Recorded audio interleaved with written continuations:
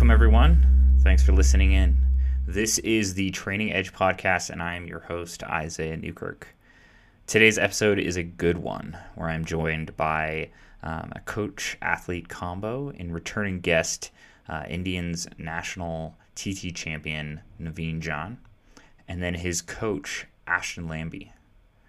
Ashton, who many of you will know as a pretty big athlete in his own right, as he did hold the World Pursuit record not that long ago. So it was pretty cool to get to know, how he thinks as a coach compared to as an athlete, and how he uses his own experience to help Naveen in his new pursuits on the track. During this episode, we get into some pretty darn cool topics of basically how an athlete can really utilize their coach to the fullest potential, as well as how coaches can in turn really push their athletes. So as a heads up on this episode, there was some feedback and a little bit of a delay on Ashton's connection. I apologize for that, but bear with me. It does get better on the second half of the episode. So without further delay, enjoy my conversation with Naveen and Ashton. All right. Welcome, everyone. Thanks for joining us. Today, I'm joined by a pretty awesome coach and athlete duo. Both individuals, in my opinion, have found their own path in the sport of cycling that is not what you would normally think of when you think of professional cycling. So both of these individuals also wear several different hats and are both coaches and athletes.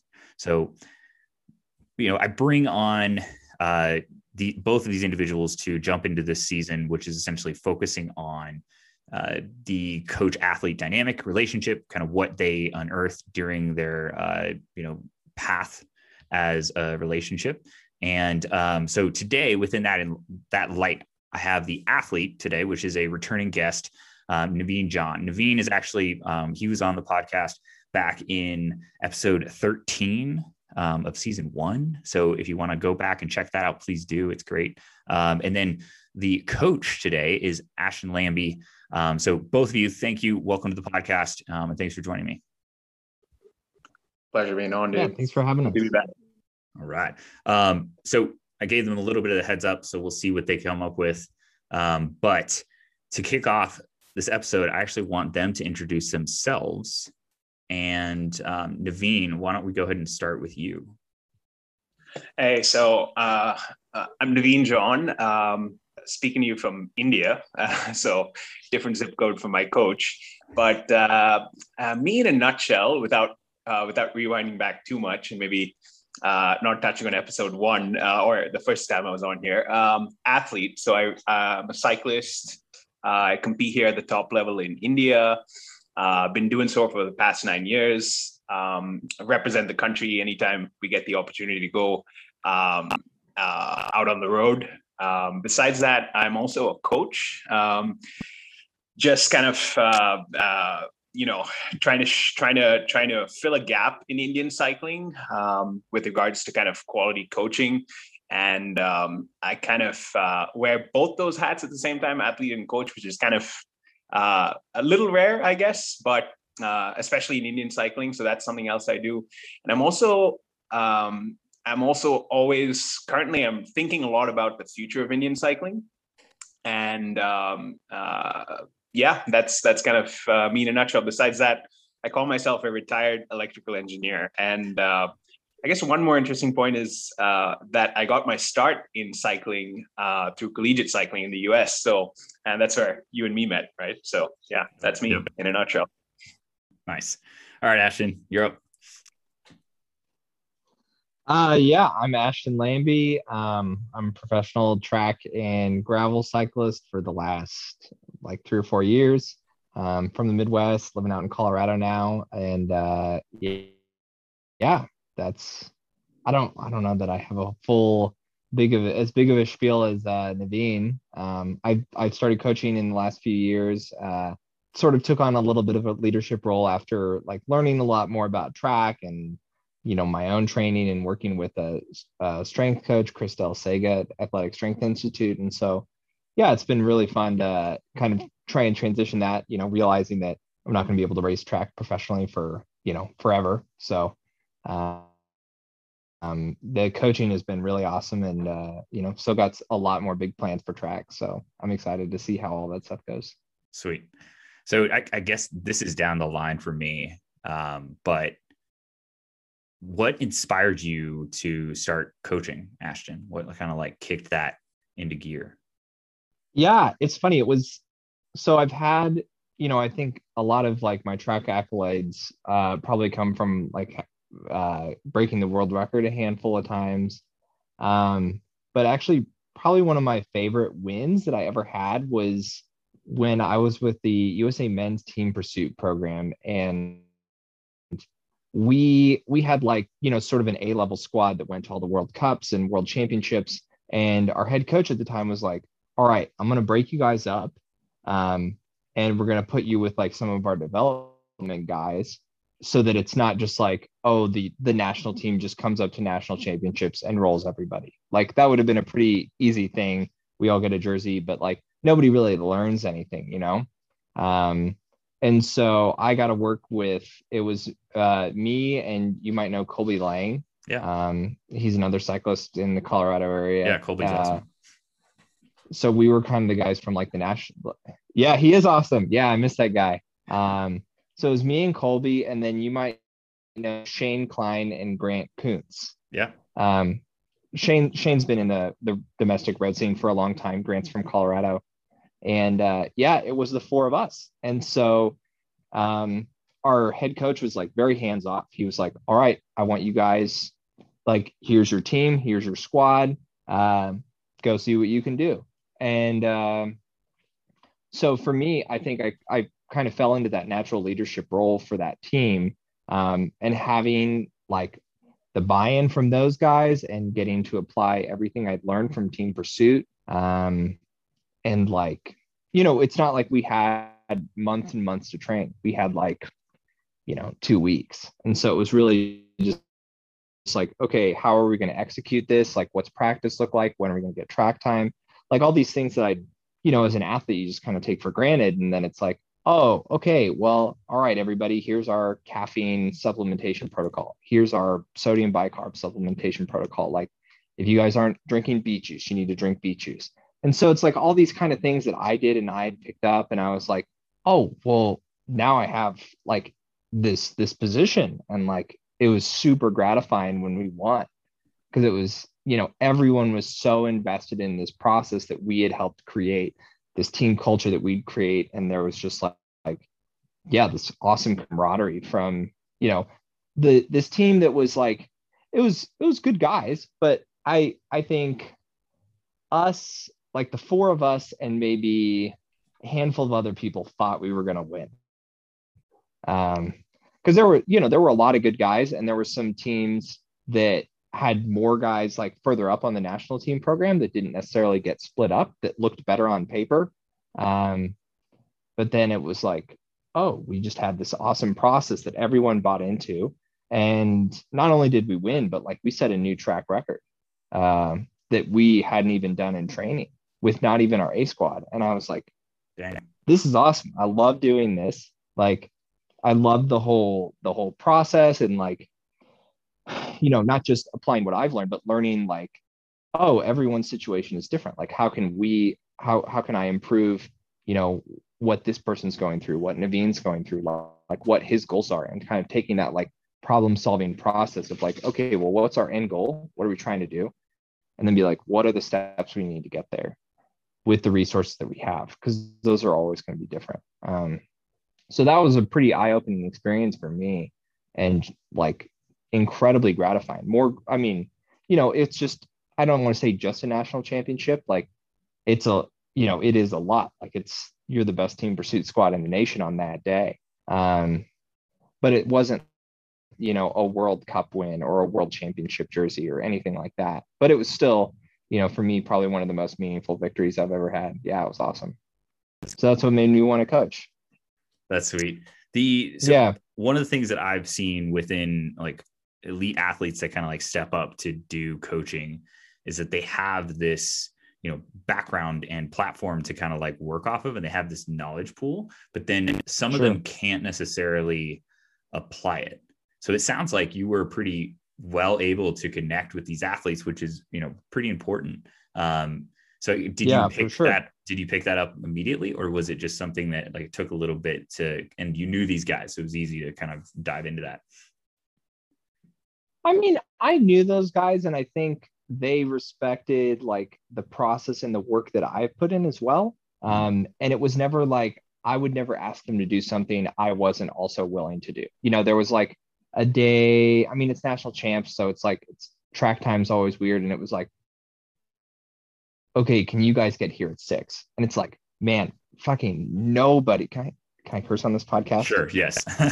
Okay, great. 100%. I was like, great. Okay. I was like, man, yeah, nobody wants to get there at 6. But it's like, if you're invested in the process and you're the guy that's showing up at, you're willing to get there at, or get up at 5:30 and grab donuts on the way to the track for everybody.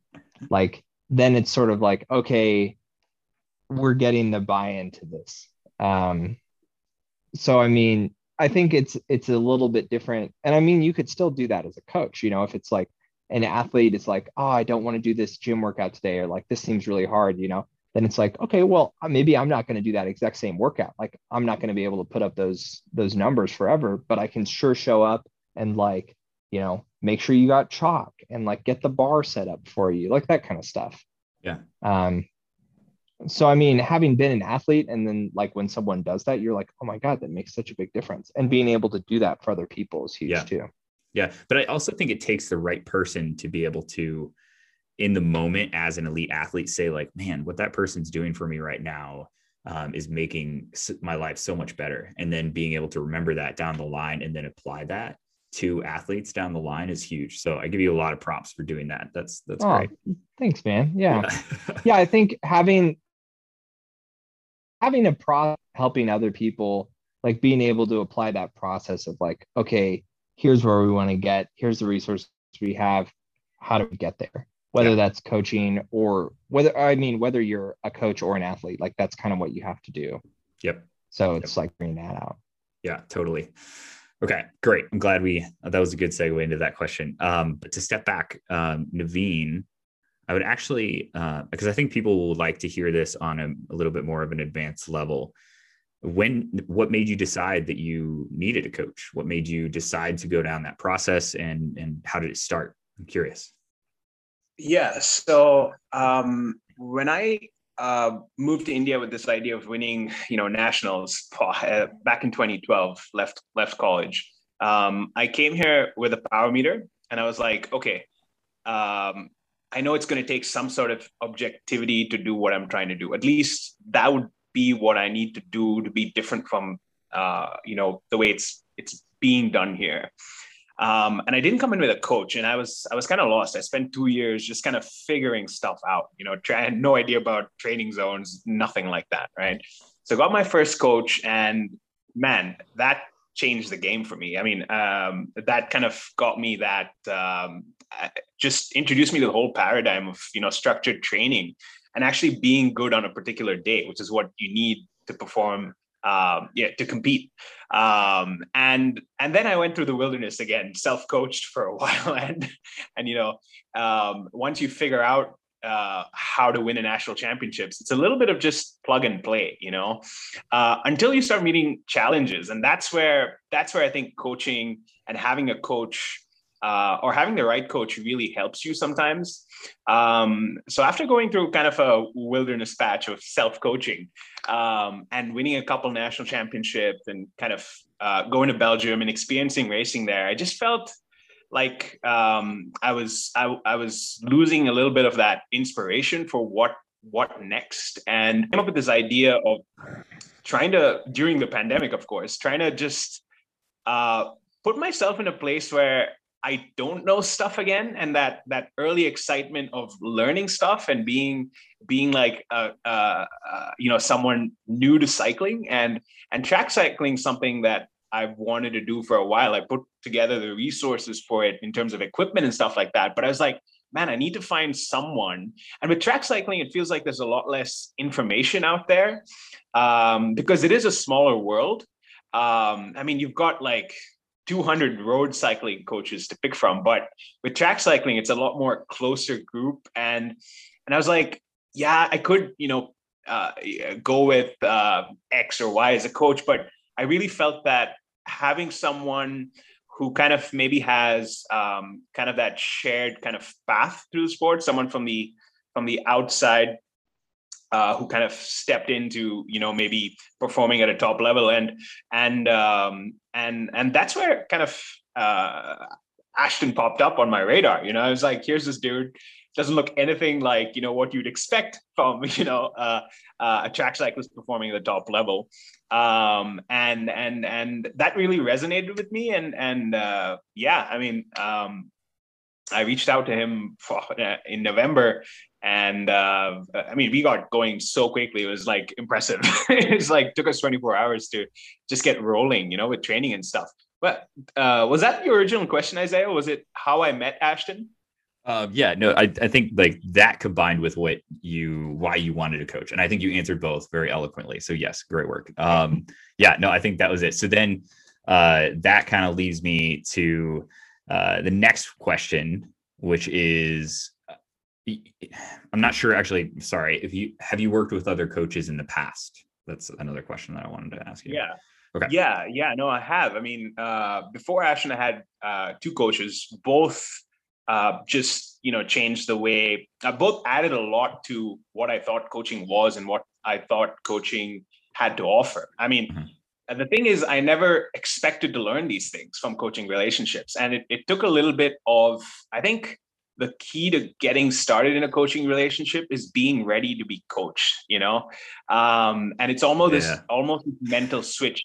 It's like to predict what you can expect to learn is almost, at least in the 3 relationships that I've had so far with coaches, the stuff that I've learned is nothing that I expected to have learned before I started working with them, and maybe part of that is because I took my time in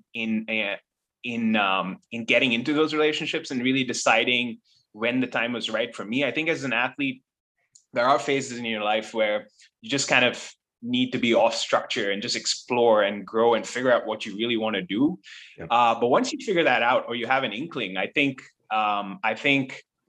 wasting any time kind of not going with a coach, I think that's a missed opportunity, because there's so much unintended stuff that you learn along the way. And I can boil down the stuff that I've learned with all these 3 coaches, and with Ashton just working for 4 months is, the bullet list is already, I think, up to 10 points. So, nice. So it's been great.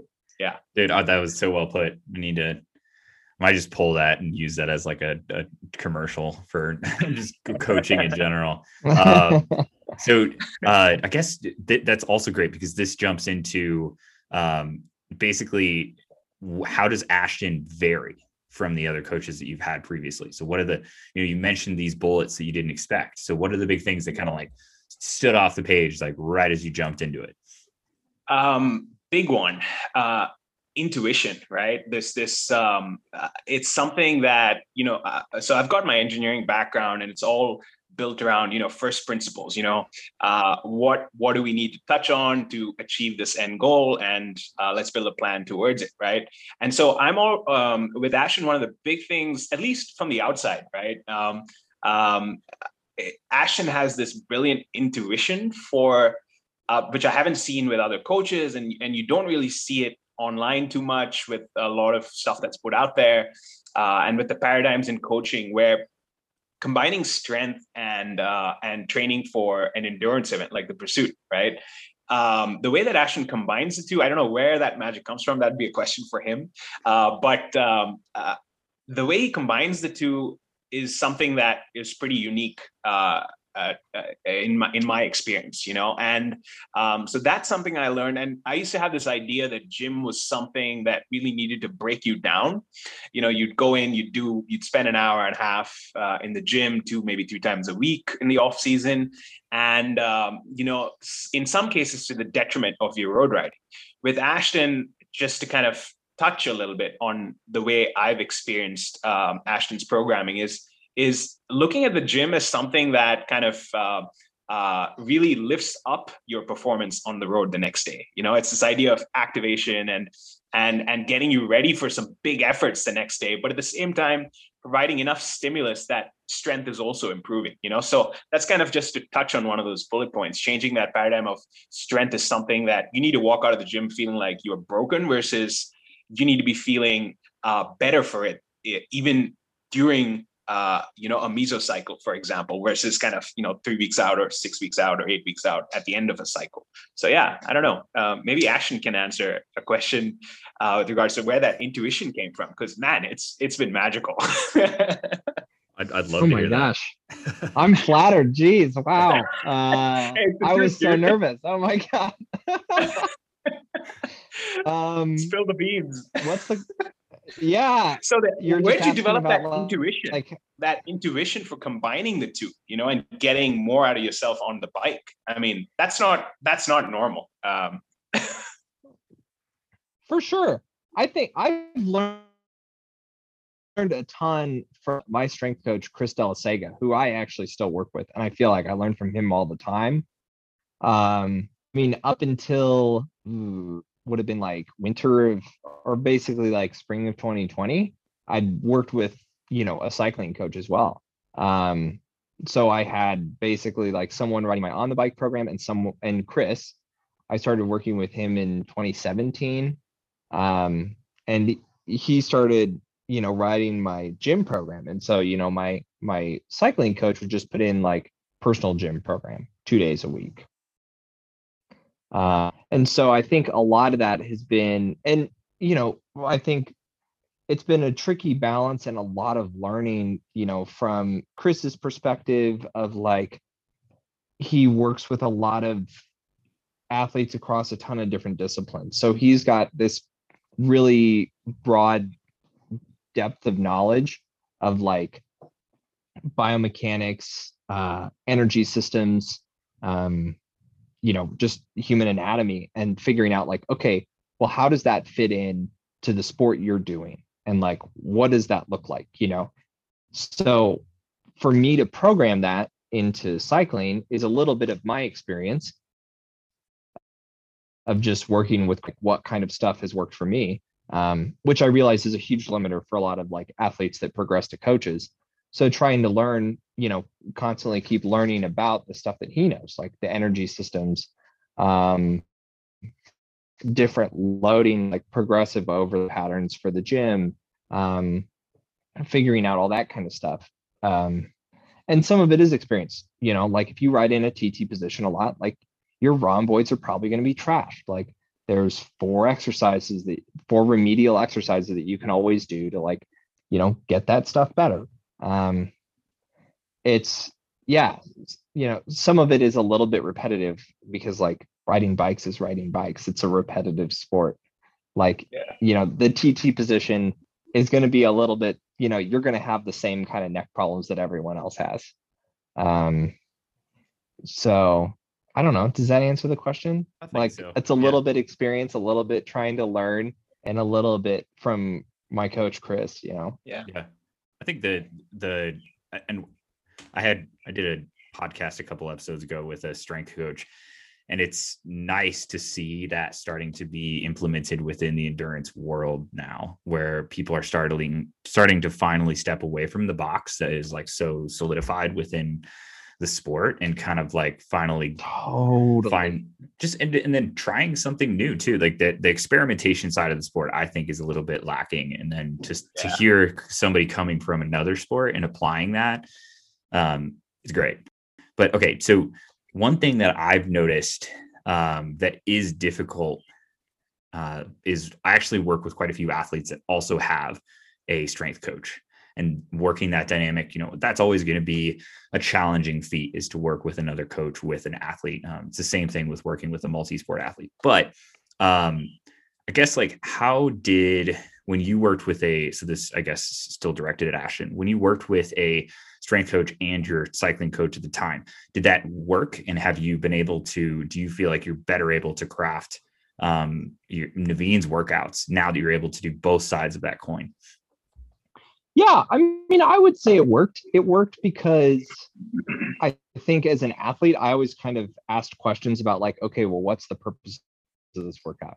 If I have 10 1-minute full gas efforts with 3 minutes in between. Like, do you want me to do all of those? Do you want me to do the first one at 700 and the last one at 400? Or do you want me to do all of those at 500? Like, I'm asking questions like that and trying to learn from both coaches. Working with and being like, okay, well, what's the purpose of this workout? What's this workout? Like, can we move this workout around because I'm sore from gym? Like, and kind of having that communication and that effort of trying to figure out what's important, and what's the flexibility that like an athlete needs to function well within that framework. So like, I never give Naveen weights. I'm needing to go lift this much weight in the gym. Because I've found that that's like, if you're a high performance athlete, like you're probably going to push that to a level that's comfortable. And if someone does that and then they're like absolutely trash on the next day, then I'm like, hey, like, how did the gym go? Like, what happened? And it's easy, it's really good notes. So it's like the communication is there, the flexibility is there. I find that like athletes do really well, especially if they're already high performing, if you give them a little bit of a framework of, hey, here's what I want, here's the intent, and here's the flexibility that you have. Like, I would rather you, if you feel like the gym is really killing you, I would rather you cut sets out. Like maybe 5x5 on a squat is too much. I'd rather you do 3x5 and push the weight and feel like you're crushing it the next day. Because like, it's just going to depend, like the programming is a little bit flexible, but if you've only been in the gym 2 months, like a 5x5 squat's probably going to put you in the tank for a couple of days. Like, do a 3x5 and let's focus on the bike work. If it's, off season, then maybe let's stick with the 5x5 and cut a couple of those 1 minute reps on. The periodized gym work, I think, is huge. I think that's something like almost no one's doing. That's one of the huge things that drew me to Chris. So yeah, I mean, it is easier, like, if you give the athlete a little bit of flexibility and like there's a, established boundaries of like what's a change, what the expectations are, and then having good communication. Those are all huge. Yeah. It's that's a couple things within that. It's funny on the periodization front. I totally agree with you. But in the strength world, that's like standard. It's like just a normal thing that people are using, at least and it's just now finally getting to the endurance world. And then it also sounds like, and then I want you to correct me if I'm wrong here, but I love the concept of giving an intent and then saying, okay, this is what you can do to still achieve that, and having like brackets, like, but they're big brackets. But it also sounds like Naveen, it would be like a good candidate for that would understand that, and be able to work within that and guide himself. But I know a ton of athletes that would freak if that was what they were told to do. So agreed. It's just that finding that balance. Yeah. And sometimes you have to make the bracket a little bit like less gray and more black and white. So like I've been doing these efforts that, it's like a flying 2K, and it's like, okay, well, you got to do 8 reps today, and here's the pace. And if it drops off 7%, you cut the effort in half. Great. Cut and dry. Super easy. Like, there is a decision. There's flexibility to be made there, but there's also like a very clear cut and dry framework. Yep. Versus like, hey, just go ride 2K, 8 times. That's a pretty gray area. Yep. I agree with you there. All right. Great. Good stuff. I love it. Let's, Naveen, I want to make sure that we give you plenty. So quick button here, because I think this is something worth talking about, and Ashton hit on it. And this is me taking off my athlete hat for a second. Sorry to jump there a little bit, but how us as coaches and athletes, we have, whenever we work with a new athlete, we kind of one of the big challenges is equalizing as an athlete and as a coach in terms of the vocabulary that we use, and as cycling coaches and me as an athlete, one of the big things I try to equalize on in terms of, kind of read out of the same playbook, so to speak, is in terms of training zones and TSS and, and these certain terms, right? And I think what Ashton talked about and these couple key words, intent. I think that as coaches and athletes, we need to equalize on a kind of a different set of kind of training terminology. Like, I think one of the most important things that I ask Ashton is at the start of a mesocycle or at the start of a week is, Ashton, what's the intent of this week? Like, should I go, this is week 1 of a 3-week mesocycle, right? Should I go deep on these squats? Or should I wait for week 3 to go really deep, and should I just middle it in that second week? And Ashton would come back with an answer saying, push as much that allows you to feel good on the bike the next day. It's such a subjective kind of a thing, intent, but I think it's almost one of those things. It's one of those terms that need to be added to the vocabulary or every conversation that a coach and athlete has. It's like, okay, zone 3, zone 2, tempo, threshold, all that stuff's great. But I think intent is something, it's almost one of those checkpoints. Let's touch on intent, for that. And that's something that Ashton and I have really kind of done well. And we both kind of get that, I just ask him, what's the intent of this week? I don't even touch on individual workouts. I just say, what's the intent of this week? Should I be dead at the end of this week, or should I wait for week 3 to be dead? And cool anecdote. There's like this one workout that we did in the lead into nationals. It was a workout, pretty basic stuff, just, some threshold reps in the TT position. And it was a workout that I actually brought in because I'm attached to it. And, Ashton was like, this isn't the best thing to be doing before at nationals. It was like a strengthy 10 minutes. And he's like, if we're doing gym work, you don't need to be doing strength stuff on the bike. Like, would you consider switching this workout from like a strengthy to TT cadence? And I was like, you know what? I've done it this way, like in the past 2 builds. I won 2 national championships, but this dude's like pretty fast on a bike. And I've gotten into this relationship to learn a little bit. And I said, heck yeah, let's do it at TT cadence, But what's interesting is I kind of put this session in. Ashton kind of pushed me to kind of try something new with it. And the third thing, which is back to the point of intent, is like every workout, ideally over the course of, maybe a 3-week mesocycle, you would try and add some sort of progression to it, right?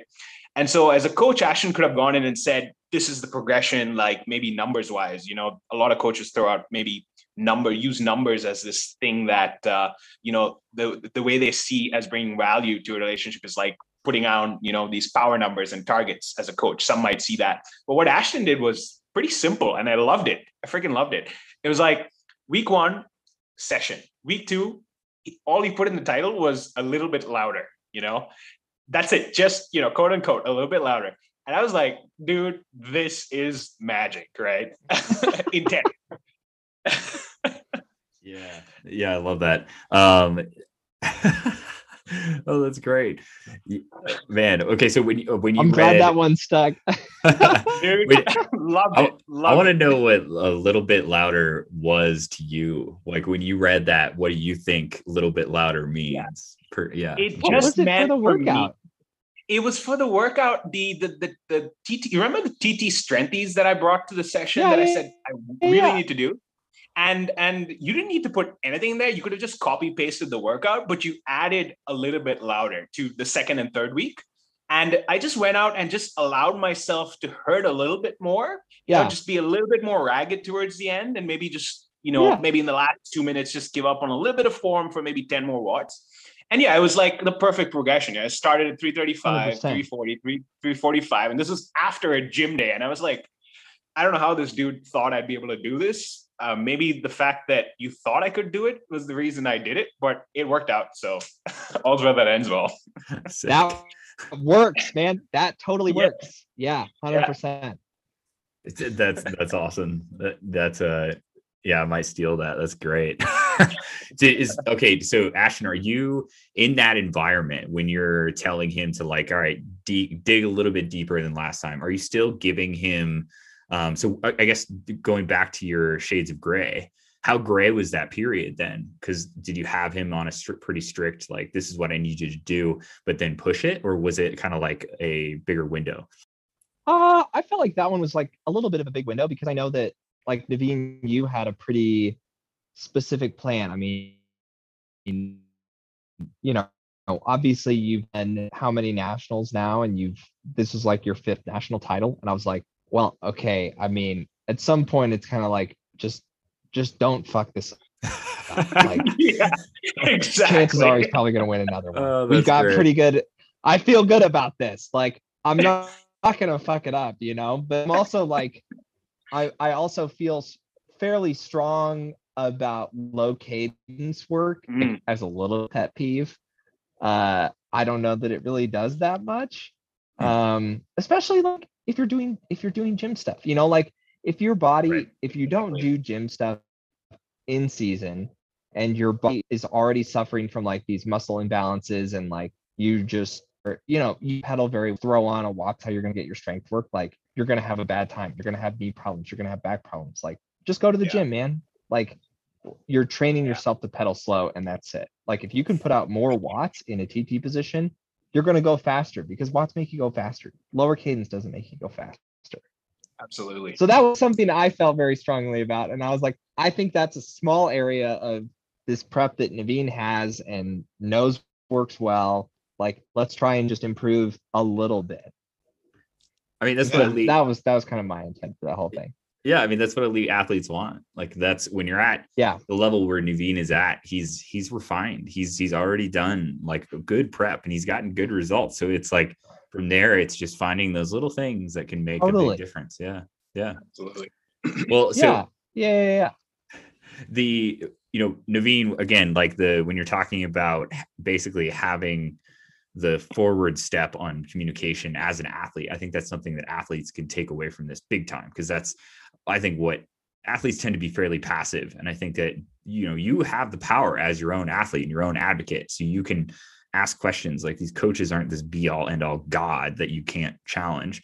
So yeah, I'm all about that. And thank you for saying that. But that leads me to another question I was curious to ask both of you, which is, so that athlete coach dynamic. And what do you both think is super critical, like hypercritical, for an athlete and coach to possess in order for the relationship and dynamic to really thrive? So you already mentioned communication, and we 100% agree on that. But what about beyond that? Like, what else do you guys really think will make that relationship work? So yeah, that's an interesting question. I think communication is key, but I'm struggling to think of something a little bit, something else that's as relevant or as important. I think, and just maybe it's not the most strongest point, but I think it's true for me. Is spending that time and this is from an athlete's perspective, spending that time to find the right coach. I mean, that's it's almost, I do believe that there is the right coach for an athlete. And I think that this idea that, I mean, just spending some time figuring out what your goals are. And it's easier in this day and age, I guess, with us being on social media a lot more, and we tend to put a little bit about ourselves or a little bit of our personalities out there. Kind of not the most poignant point, but kind of an anecdote of how I found Ashton. I mean, I follow like about 50 people on Instagram because I like to just kind of avoid the noise and just kind of focus in on people that I feel I can genuinely take something from and apply in my life, not just look and be in awe. So Ashton's one of those dudes that I followed, and you get to find out a little bit about the work ethic, and you find out part of the reason that Ashton appeals to me as a coach, at least in my head, right, is what he chooses to put out on social media, or what we all do, is this outsider, who kind of stepped in, uses strength training a lot in his training paradigm, has a cool mustache. I aspire to have a mustache half as cool as his. And one of the requirements for hiring a coach I'm waiting for like a workout. I'm waiting for a workout to show up in my training piece, like how to maintain mustache maintenance. Oh man. But so good. I think in this day and age, that's something that we didn't have 10 years ago, right? So leveraging kind of what the time we live in, and kind of spending that little bit extra time to find someone that you resonate with on a human level, I guess.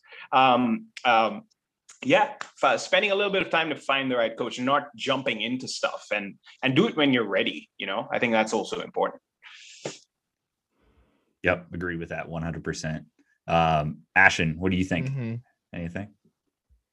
I would say like communication is important, but also like honest communication, just like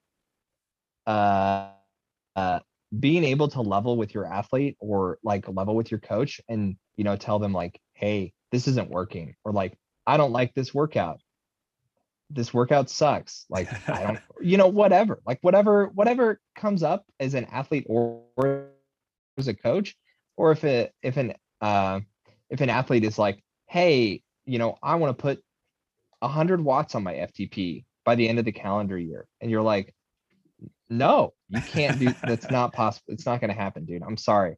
Like, you can find a coach that will tell you yes to that, but it's not going to happen. I'm sorry. Yeah. And like, like you need to be able to like level with people. If someone, and even if it's not, the best or the brightest news, like being able to have that like open, honest communication is just so important. Yeah. In any relationship, like you just got to be able to tell people the good, tell people the bad, both directions. Because as a coach, like if you're prescribing a workout and someone's like, oh, well, I just hate this workout. Like, I don't want that. I don't want my athletes to like hate the workouts I give them. Like, I want them to be stoked about training. I want to be stoked about their training and what they're doing,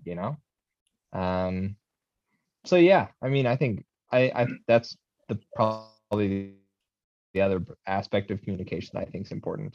Yeah, I agree totally. Some coaches are kind of like salesmen. So if you get that vibe from a coach and you're not able to kind of like get through that barrier and that layer and figure out kind of honestly who they are, then that might not be the best coach. Mm-hmm. So Naveen, this is kind of stepping back, but it kind of hit me. You essentially self-coached, obviously, for a period of time.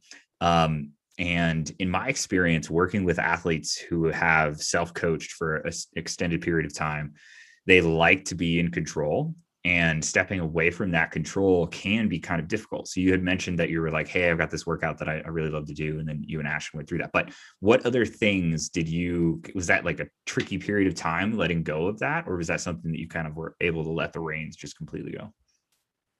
Yeah, good question. It's actually something that played a big factor. Just to touch on another fun anecdote, I guess, which goes to Ashton's earlier point of just honest communication, and everything that glitters is not FTP or power numbers. During our first track training block, I termed it hashtag Pursuit for Dummies. And because I was literally going from someone who knew nothing about the world of track, not even being able to ride a velodrome or hold a black line, to working with so Ashton's cat just walked across the screen for those on the podcast who are listening to audio. Yeah. I thought your mustache just came to life. Yeah, this is Paul. Nice. Paul. Paul. Hey, Paul. So during that track block, here's a guy who is world class and knows how to train for a pursuit, right? And I've come to him and said, hey, can you come up with a program for me to get me from zero to competent? That was the goal of this 40-day block. And Ashton came up with this plan. And in the back of my head, I also had the road was very important to me, and holding on to my national title on the road was super important. And I had this fear in my mind that if we switch to this completely new training paradigm, weights, anaerobic stuff, VO2. That was kind of the majority of the work. I was going to lose this mojo on the road, And so I asked Ashton, "Hey, Ashton, can we put 1 4-hour ride in there just to satisfy my road soul?" And I could tell probably the pain that Ashton kind of went through to kind of add that 4-hour ride, and I could tell that 4-hour ride did nothing to improve my quality on the track, but I had to be open there and kind of question a guy who was a coach who's world class and say, "Hey, this is what centers me as a cyclist." And Ashton was willing to let go of that perfect paradigm, which, he may have had in his head. And that's what allowed us to maybe not achieve peak performance on the track, but it really it was one of those important things for me, because now I was like, okay, here's a dude who I can trust and I can feel comfortable working with. The fact that he was willing to kind of maybe reluctantly, half a world away, but outwardly he was like, yeah, let's put it in, let's do it. And that enthusiasm and that, just willingness to kind of be willing to kind of realize that all that glitters isn't numbers or, performance. That was so important to me. It was that one day in the week. And oh man, I suffered on that 4-hour ride. I like every week, instead of feeling better, it just kept getting worse. But we stuck to it. We made a decision, and it was a low risk. Yeah, it was a low risk. It was far out from competition. And riding 4 hours on the bike, at the end of the day, it's riding bikes, So that's an example of that. To answer your question about being going from self-coach to letting go of that control. I think this anecdote kind of touched on that a little bit also. A huge part of it was nice that I was getting into something that I didn't know anything about at all, right? Because when you know a little bit of knowledge is dangerous, right? There's that saying, but no knowledge at all is sometimes empowering, because at that point you're like, here I was getting into track. I knew nothing about how to combine strength and pedaling. And so maybe that helped the transition a little bit. The fact that I knew nothing about it, I had no preconceived notions about what training for the track looked like. And that allowed me to let go of everything, So maybe it's a little bit of a unique situation, that allowed me to transition from being self-coached to coached by, helps that Ashton really knew what he was doing, So, yeah. Nice. Yeah. I mean, that has got to help a ton. How's as a newbie to the track, how do you feel you're progressing? How do you feel you are? Do you feel like you're not a newbie anymore? Or maybe that question's for Ashton, either one. So I'll touch on it, and then maybe Ashton can too, because he's seen the progression, I guess. But at least from the numbers and from the results standpoint. So I used to think that track cycling would be, there's always this idea, like even when you're a road cyclist and you look at the endurance events on the track, you're like, how hard could this be? You're turning a pedal, in anger, but what I learned was these might as well be two different disciplines, the mentality that, and this is like to perform at at a relatively top level, right? To enjoy the track, I'd say road cycling and track cycling aren't that different. And I advise, when I was at Purdue, and I always had this, this urge to kind of come down to the track at Marion and spend some time there and get into track cycling. Yeah. I still regret not doing that earlier. If you're a road cyclist, I'd say adding track, adding the velodrome, adding fixed gear, adding a strength training paradigm, doing it well. If you're stuck as a road cyclist, I'd say do this without thinking. It's so worth it. Even a 30-day block on the track with a great coach like Ashton will lift your level. It's just the fact that it's such a different stimulus, mentally, physiologically, mindset wise. I'm so glad I did it. It's given me this motivation where I was thinking about hanging up the bike competitively to saying, man, I've got another 10 years, but just kidding. Not really. Probably another couple of years.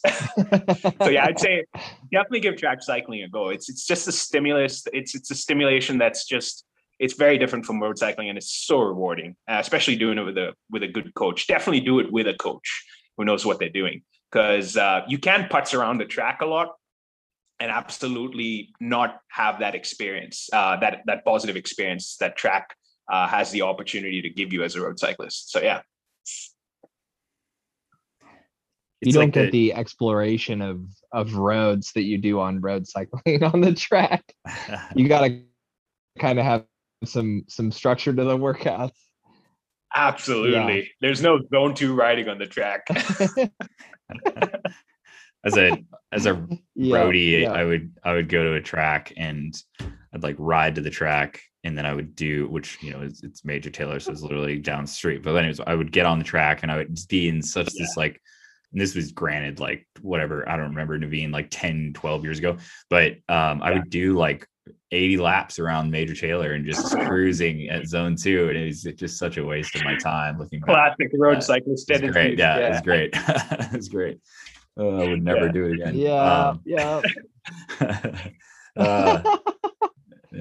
But I guess one thing I've got a couple more questions for you two. And one of them is goal setting.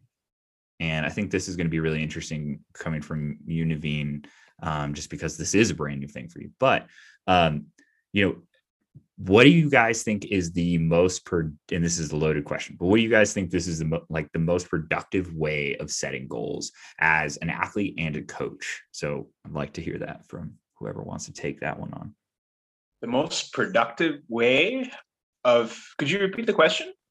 Sure. So essentially, behind the intent of it, yeah, it is a loaded question. Yeah. So I guess, like, you know, we have athletes that come and say, hey, I want to, you know, as Ashton mentioned, I want to, you know, increase my FTP by 100 watts by May.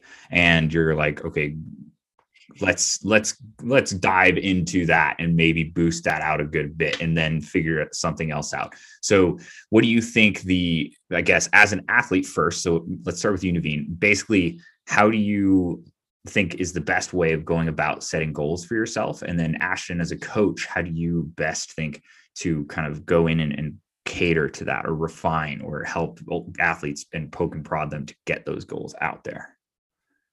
Mm-hmm. Okay, I get the question, kind of. So let me try, and the way I've interpreted it, I think it's best answered with an anecdote again. And yes, bring it on. Kind of the work we've done. The third one. Is this the fourth one? Kind of the work we've done over the last 4 months, right? So here we are, November, coming out of lockdown, and I'm like lacking motivation as an athlete who's been at the top level of the sport in India for the last 9 years, riding bikes since college for the last 12. And I'm like, okay, after the, you know, X win or X kind of repeated performance, or the nth power test with, you know, marginal gain of maybe 2-3 watts, what do you do next? So one of the things that I did was set this goal of getting into a new discipline and being willing to start from the bottom and work with, again, world class to try and fast forward, you know, this journey that's taken me 9 years in road cycling. And how can I do that over a shorter period of time? Get a coach, you know, get a good coach. Now, once I said that, I had no idea what to set as a target, you know, to achieve I set the goal as learn how to ride in an individual pursuit, right? And as an athlete, I could have said, okay, let's try and break the Indian record or whatever, you know, 436 indoors, 449 outdoors, or set some sort of arbitrary power target, you know, like most athletes do that. We tend to say, oh, I need to get my FTP up to X or whatever, right? So instead, that was kind of the goal in the back of my head, but I actually never shared that with Ashton. This is the first time I've actually mentioned any sort of numbers like that. I told Ashton, hey, can you get me from 0 to competent, you know, just being able to ride the track? in like the first block. And then we went, we did that in January. And then February, we said, let's forget about the track. Let's just not even talk about gear ratios. And it was interesting because when I went onto the track in my first block, it was the first time in 9 years that I'd been training without power, and so it was all based off sensation. So that was a totally new world for me, not being able to rely on TSS and these numbers. And I was completely lost. Ashton was just like the calmness that he had and the confidence that he had in knowing that as long as this work was being done, you're good, and I fed off that a little bit and said, you know what, just let go of numbers for the first time in my life, and that was scary. That was really scary. Not being able to use the CTL, the performance management chart anymore was scary, I saw my CTL go from 101 before I started working with Ashton to just like going to 80, but I was doing this work that was so difficult, that was so challenging. And Ashton was confident that we were on track. And I was like, yeah, you know what? If Ashton's good, I'm good, And so to answer your question about kind of goal setting and productive goal setting, I had this idea in my head of what I wanted to try and do, but really sitting down with your coach and spending time defining what the midpoints are, and I think that's been an important key to the quote unquote success that we've had. Is like every block, every 1 month or every mesocycle, we've sat down and just said, you know what? Okay, in the back, there's track nationals happening 4 months from now. This was in December. And we talked about no objective numbers. We just said, let's just do the work, and let's set some objective goals along the way. So in December, it was like kind of a power goal.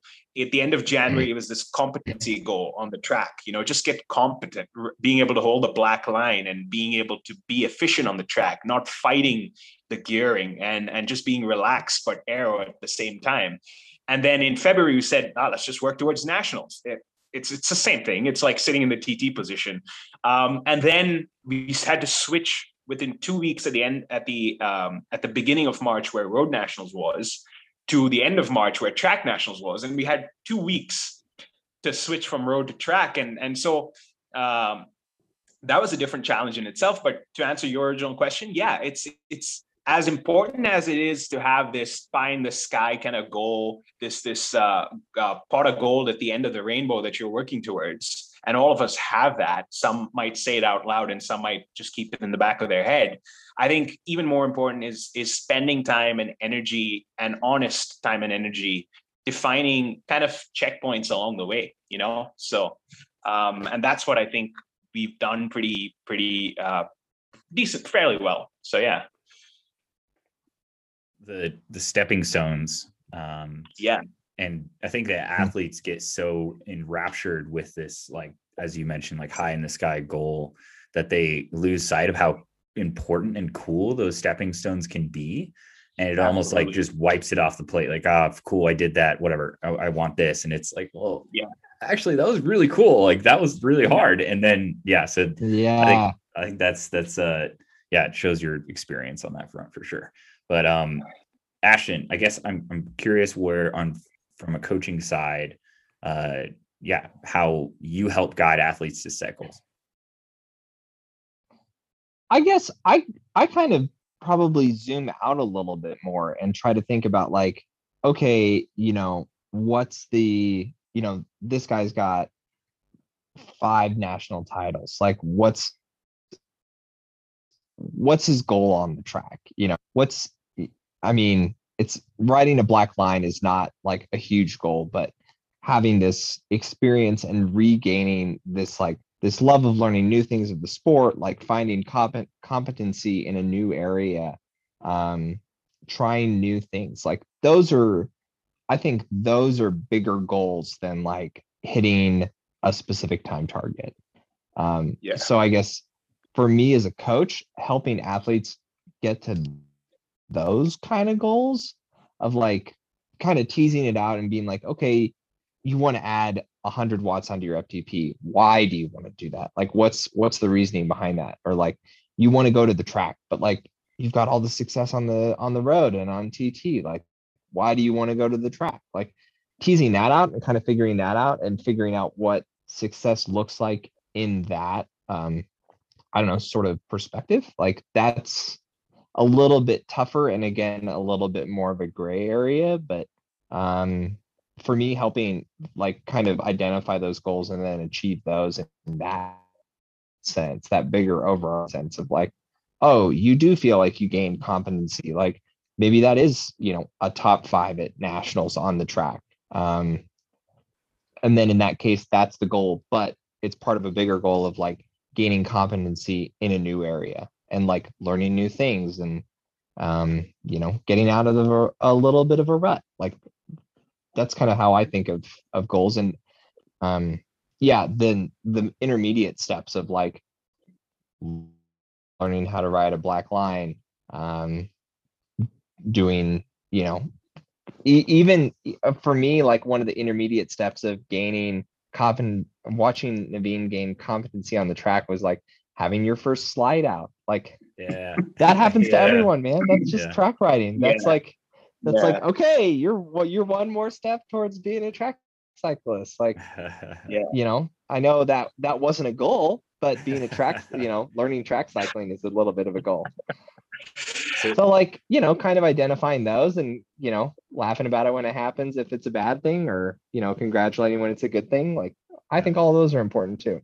So is it kind of on the line of uncovering their motivation beyond just like a number or a result or something like that? It's like what truly drives Absolutely. you. Okay. Yeah.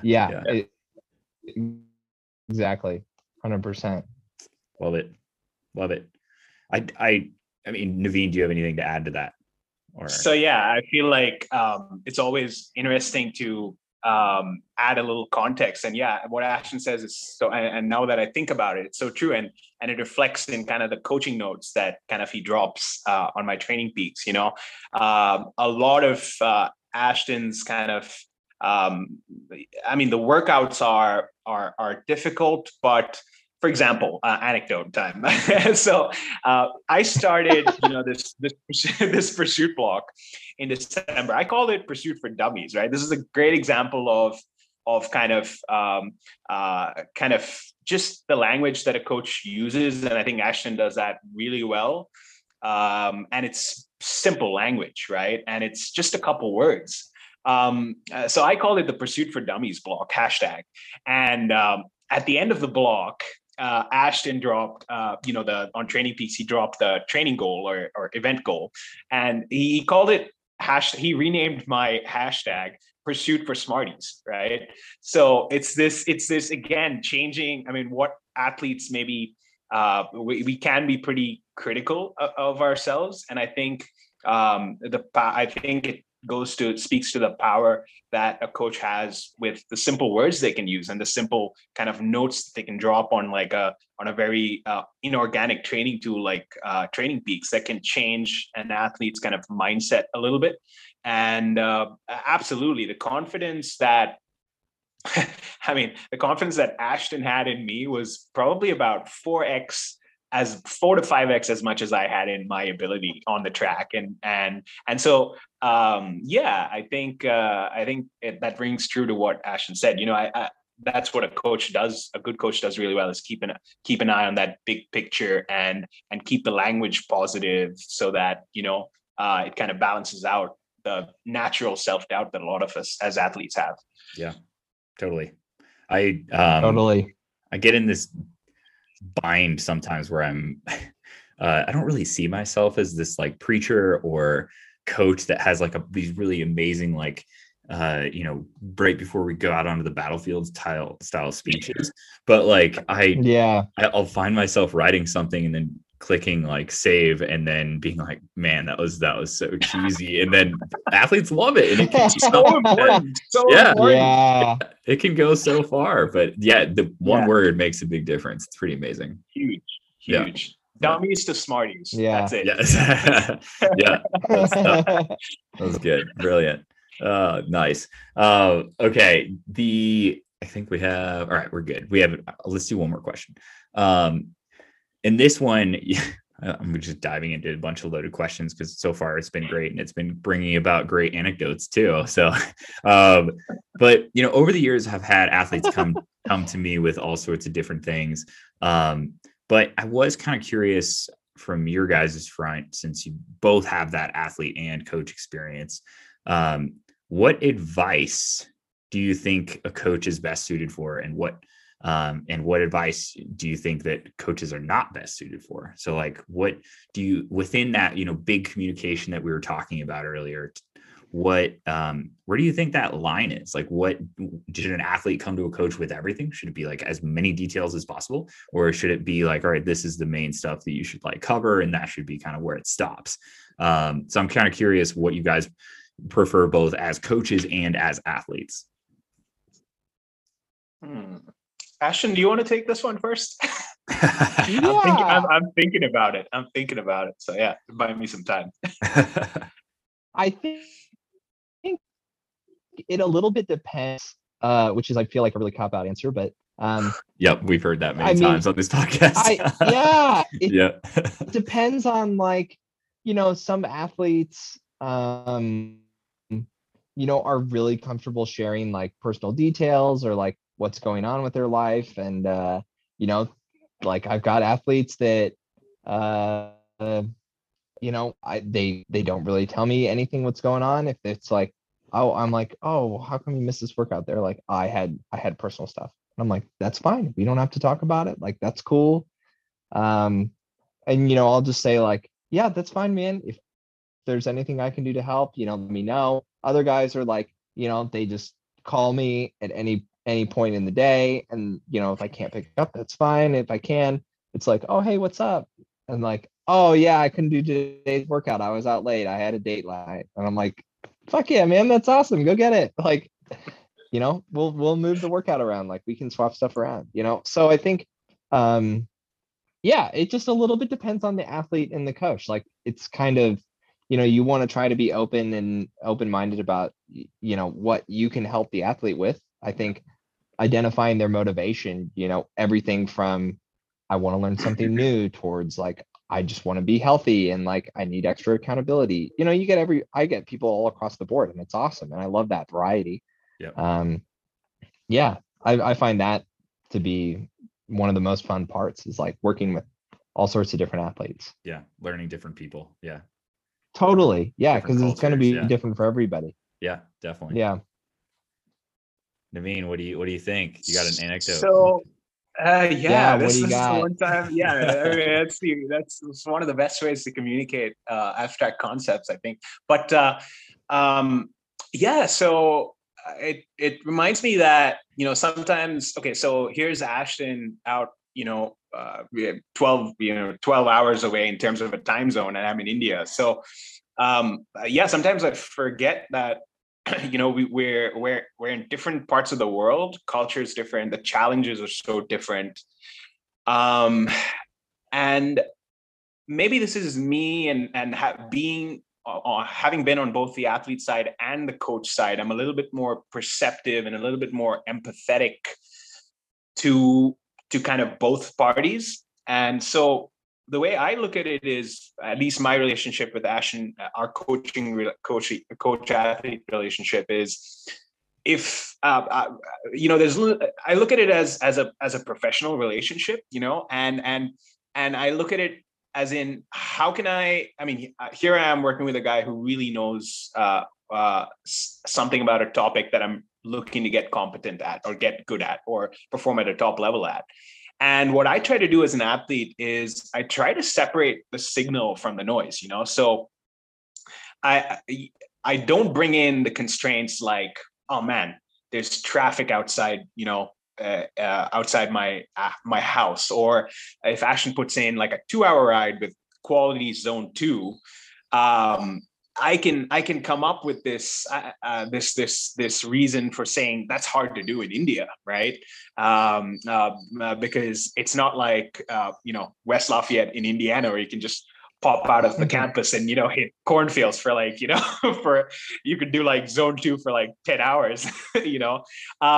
So I think what I'm trying to say is, I kind of when I come to with Ashton, I come with the most important and most the most important issues, and I try to really tap into what he brings to the table in terms of his knowledge about about the sport, you know, and I try to separate that from everything else, you know. But I guess everyone has a different approach, and maybe that comes from just having been on the coach side and the athlete side. It's like, how can I make the best use of my time with Ashton to get the most out of myself as an athlete on the bike, you know, and the rest of it I kind of figure out, you know, I kind of filter out almost. But yeah, that's just the way I approach it.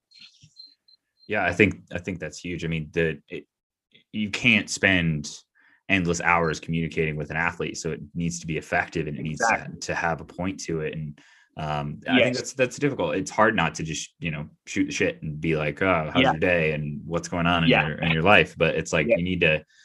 What I've been really appreciating is I do have maybe like 6 or 7 athletes that come to me and they actually email me before a call with questions, so I can dial through them and make sure that we don't miss any of them. And that makes a huge difference. So yeah, this is great. I think that should be part of every athlete's kind of just mode of operation too, a little bit. It's about realizing that, yes, your coach isn't your best bud. I mean, he is a friend, but at the same time, it is a professional relationship, and you want to get the most out of your riding.